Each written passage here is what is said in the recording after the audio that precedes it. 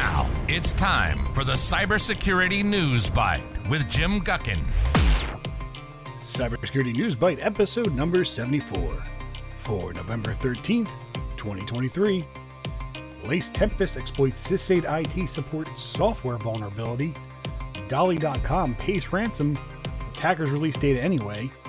High severity vulnerability now under active exploitation. And Sumo Logic urges users to change credentials. Hello everyone and welcome back to the show. I am your host Jim Guckin, and here's the news stories from last week, which I think you need to pay attention to in this upcoming week. The first one, very close to my heart, was my first real, even though it was a cloud-based installation, was my last real, not my first, my last real project where all aspects were kind of under me to help design and bring together with my team. Of course, this wasn't just a solo job. I'm not that great. But it had a close place in my heart, which talks about the CISA IT support software. Well, Microsoft has found that a certain, advanced persistent threat, an APT group called Lace Tempest, also known as Storm 0950, which also has a lot of similar activities as the group FIN 11, TA 505, or widely known sometimes as Evil Corp. They're also very close to the Clop ransomware gang because they use their extortion site. Lace Tempest has been known for the Move It transfer and the Papercut servers kind of vulnerabilities.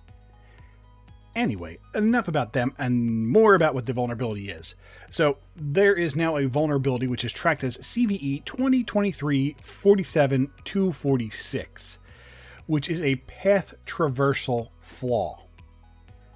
And this allows specifically on on-premise installations. If it's a cloud-based, it doesn't apply, but it allows code execution possibly in your SysAid environment. Now, if you are like me and like to keep very up to date with your patching, you should be good because this was patched in SysAid version 23.3.36. So if you have SysAid and it's an on-prem environment, meaning it's hosted on your own servers, not a cloud, then make sure your version is at least 23.3.36 or after. Those are the ones that are really good against this kind of particular attack.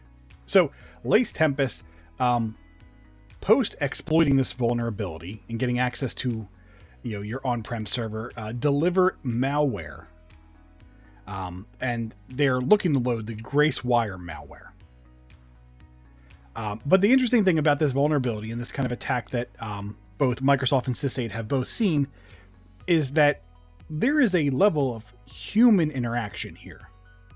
Meaning, this is not just a bot, it's not just calling out for command and control. There is someone actively directing this attack.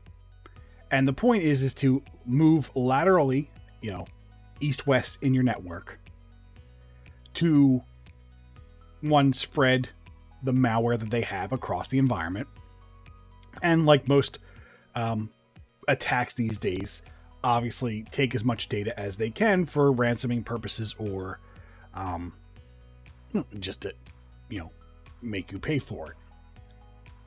Now, SysAid has kind of watched this attack, and the interesting thing was they uploaded a WAR archive file, which gave them web shell access to the SysAid servers. Then they saw a PowerShell command being run, and this is the PowerShell pretty much goes out and grabs the GraceWire malware. And then obviously once it's in the environment and they're moving laterally, they can install it on whatever servers they want, find information they want, pivot to wherever they want. The interesting thing is that's not where this web shell stops. There is actually a second PowerShell script that this group decides to run, Lace Tempest, and its whole idea is to erase any evidence of what they are doing. Now, I should also say that other payloads that may have been observed doing this include like Cobalt Strike. So the getting the shell access is the first step, and then kind of downloading whatever tools they want is another. Gracewire just happens to be the one widely observed that they are using, but that doesn't mean that's the only tactic they're going to use. So if you have a vulnerable version and you are threat hunting in your own environment, don't just look for Gracewire indicators of compromise, IOCs. Look for several others, because they may change tools depending on how well this was reported pretty quick. And all of this is tied to that CISA on-prem Tomcat web service that these attackers are exploiting in the environment. So, one, if you had a vulnerable version, make sure you look out for it. Make sure you're updated. And then make sure you kind of do your due diligence in making sure you scrub your environment as best as possible. Make sure there was no access that you weren't expecting. And it's kind of hard because these are kind of, come up quickly. People have the attacks, and you could be vulnerable before you even heard that it was a vulnerable version. So do the best you can to kind of make sure everything's cleaned and secured. But always, this is why it's important to make sure you update your stuff as soon as possible, because, a lot of people go, oh, well, it's just bug versions and fixes and like that. But you never know when a security bug was fixed. That could be the next exploit.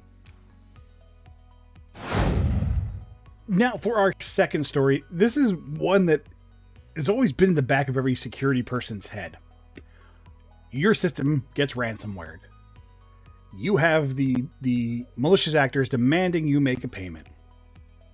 And they guarantee you make the payment, your information never sees the light of day. We give you the encryption key, whatever. And every organization has that debate. Do we pay or do we not pay? And most that pay may never announce it, and we'll never get real accurate numbers on how many people are actually paying or how much insurance is paying for this.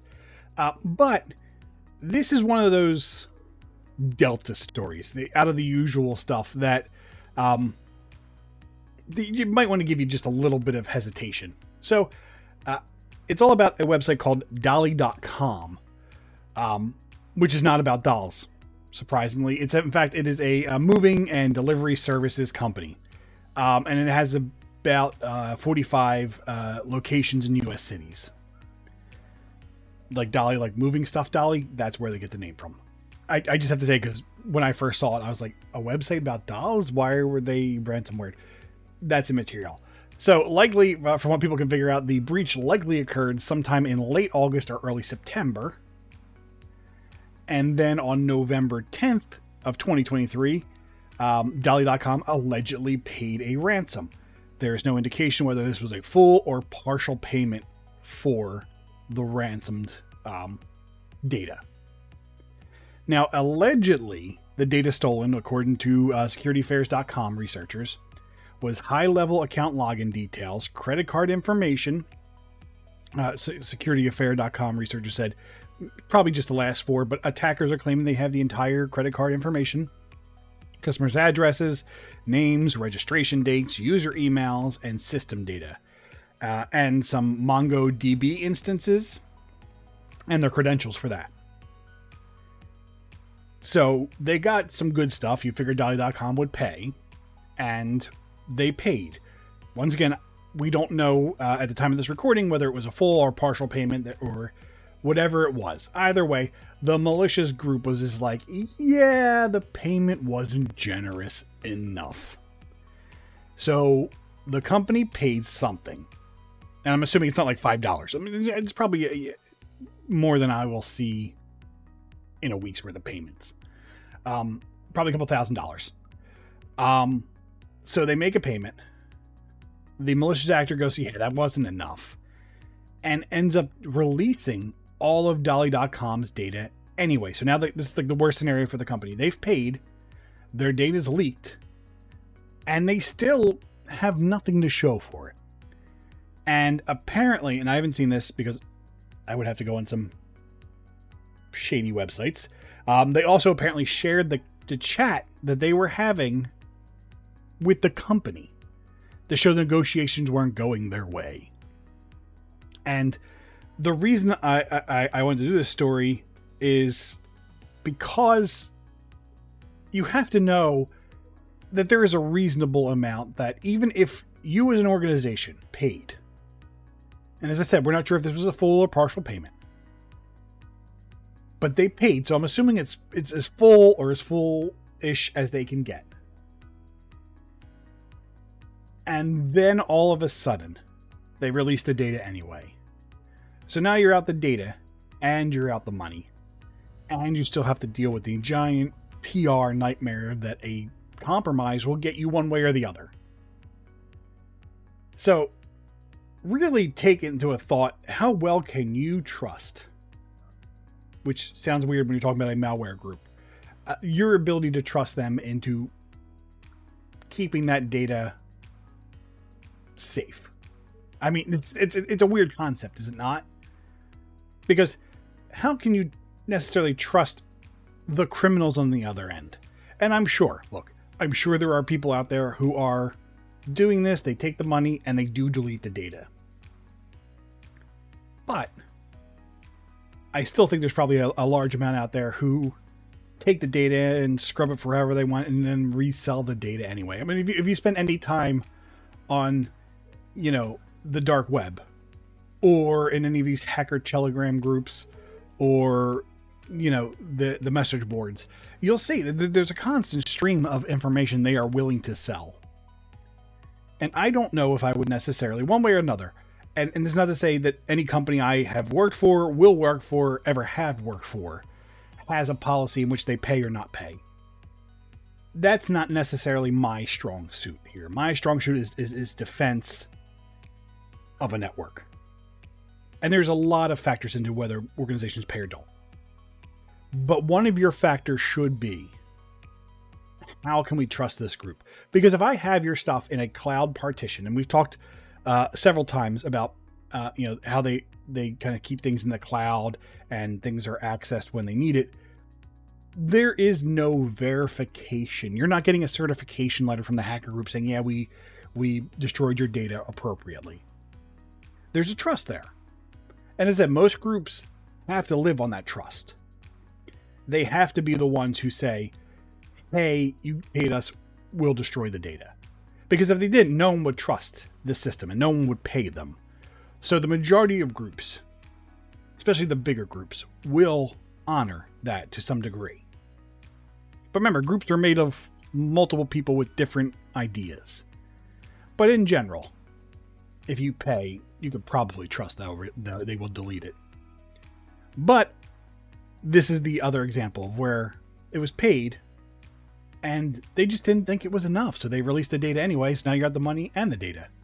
Just something to think about next time you're sitting around a tabletop or even a discussion amongst your peers about what do you do if you're ransomwared? Are we paying? Are we not paying? And is this a factor in that decision? Now, I'm going to apologize for this third story because it's a little more technical than I am. But I want to bring it to your attention. So on Wednesday, CISA, the Cybersecurity and Infrastructure Security Agency, the US CISA, has a catalog that they keep, known exploited vulnerabilities catalog. And very recently they added several high severity vulnerabilities, in particular around the Service Location Protocol, SLP. And not only did they add this, they cited evidence that it is actively being exploited. And the Service Location Protocol it has the ability to be used as part of a denial of service attack, DOS attack. And it allows an unauthenticated remote attacker to register services and spoof UDP traffic to conduct a denial of a service attack with an amplification factor, meaning you send one packet, more packets come back. And usually what this is done is kind of pointed at a server or website or some kind of service that you want to bring down. And it is somewhat dangerous. Obviously, as you said, one in, multiple out. And ByteSight and Curisec discovered this vulnerability back in April. So it's been around. It's just now people are figured out how to weaponize it. And because it's intrinsic to most networks, because SLP is a protocol that allows systems on a LAN, local area network, discover each other and establish communications. That is what a network is. And someone has found a way of using this location protocol on a network to, and their words was significant amplification, meaning I send one packet, 10 come back, I spoof it at a server, I can take that server offline. Now, the article and CISA didn't quite go into the exact details of how to do this. But the fact is, someone has already figured out this and how to weaponize it. So, it is critical that you watch out for some of these things on the network, that you keep machines that you don't trust off the network, because something as simple as this can really bring down your network from the inside, and you don't want an attacker to do stuff like this. And we've talked about other amplification attacks in previous shows. I think the last one we talked about had something specifically around the voice over IP SIP protocol, SIP. And that was the same thing. One in, it redirects to another location, causes problems. So these are not new kind of attacks. They're just new ways of doing the attack. And that one you had to be on like a voice over IP network.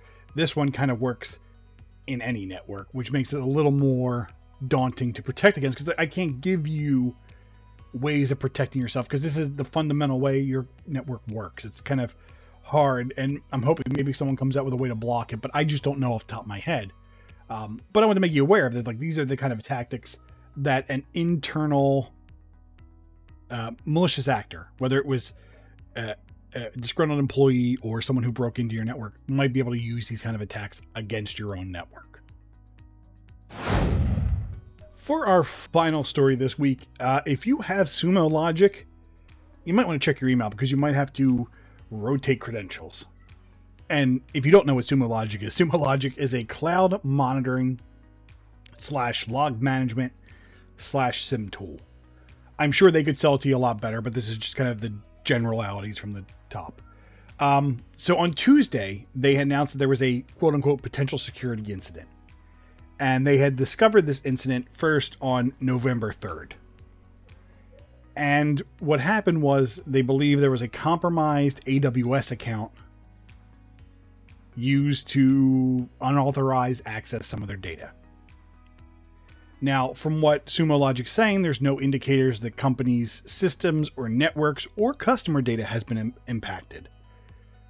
So it might have just been someone poking around. But Sumo Logic, in the great sense of security, is saying, hey, look, if you're one of our customers, we recommend you either rotate the credentials that you use to access Sumo Logic.